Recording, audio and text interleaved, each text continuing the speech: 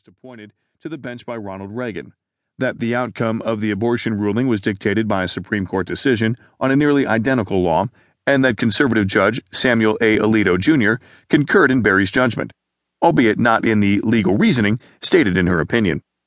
But anti-abortion groups have been after her for years about the opinion. In 2004, Seton Hall University, for example, apologized for giving her its 12th annual Sandra Day O'Connor Medal of Honor after complaints from anti-abortion activists.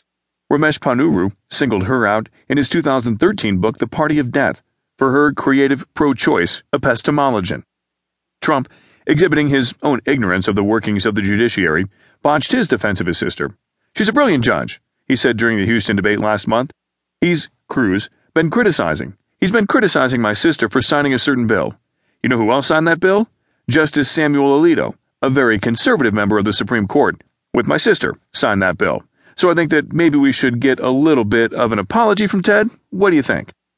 But Cruz's portrayal of Berry as an extremist and liberal, coupled with critiques by other conservative commentators, has also stirred the anger of a number of lawyers familiar with her work on the Third Circuit, most notably a lawyer, Matthew Stiegler, who also authors a blog, the CA3, which reports on the goings-on of that court.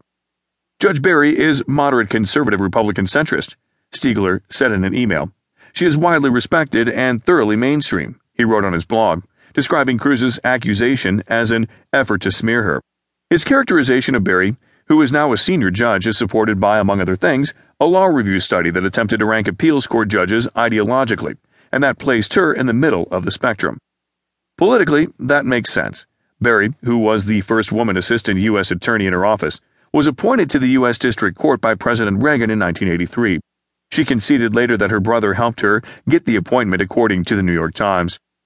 According to a person involved in the effort to appoint Ms. Berry, who discussed the clandestine strategy on the condition of anonymity, Mr. Trump had his lawyer, Roy M. Cohn, a politically connected former counsel to Senator Joseph R. McCarthy, lobby Edwin Meese III, then a senior White House aide, to put his sister on the bench.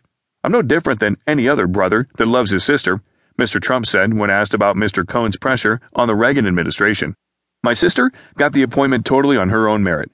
Ms. Berry herself has given her brother some of the credit for her appointment. There's no question Donald helped me get on the bench," she was quoted as saying in Gwenda Blair's The Trumps, 3 Generations That Built an Empire. "I was good, but not that good." But the Times also noted that her name had been given to Republican Thomas Keene, then the governor of Jersey, who had been asked by the Reagan administration for a recommendation. "They wanted a woman, and they asked me if I had a good woman," Mr. Keene said. He surveyed a sounding board of former New Jersey Supreme Court justices and legal counselors, and, he recalled, every one of them recommended the same name, Mary Ann Berry. Only as she was about to be appointed did he find out that she was the sister of Mr. Trump, who, Mr. Keene said, never made a call recommending his sister. Clinton appointed her to the appeals court in 1999, and she was confirmed by a voice vote in the Republican-controlled Senate with no dissenters.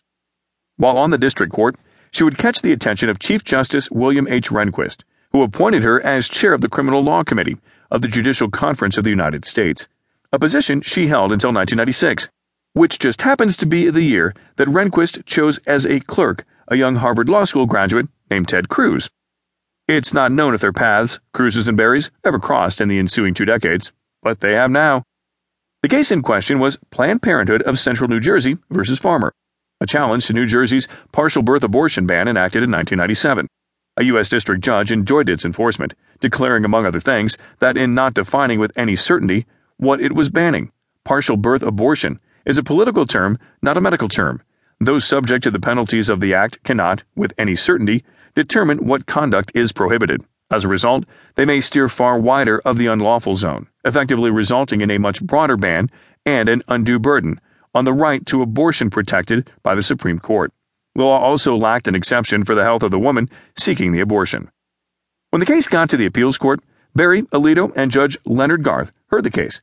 As they were preparing their opinion, the Supreme Court was taking up a similarly worded partial birth abortion law from Nebraska, and by the time the appeals court opinion was written, by Berry, the High Court had weighed in, ruling in Steinberg v. Carhart that the statute was unconstitutional, first, because it lacked any exception for the preservation of the health of the mother, and second, because, by its vagueness, it imposes an undue burden on a woman's ability to choose abortion itself, not just so-called partial birth.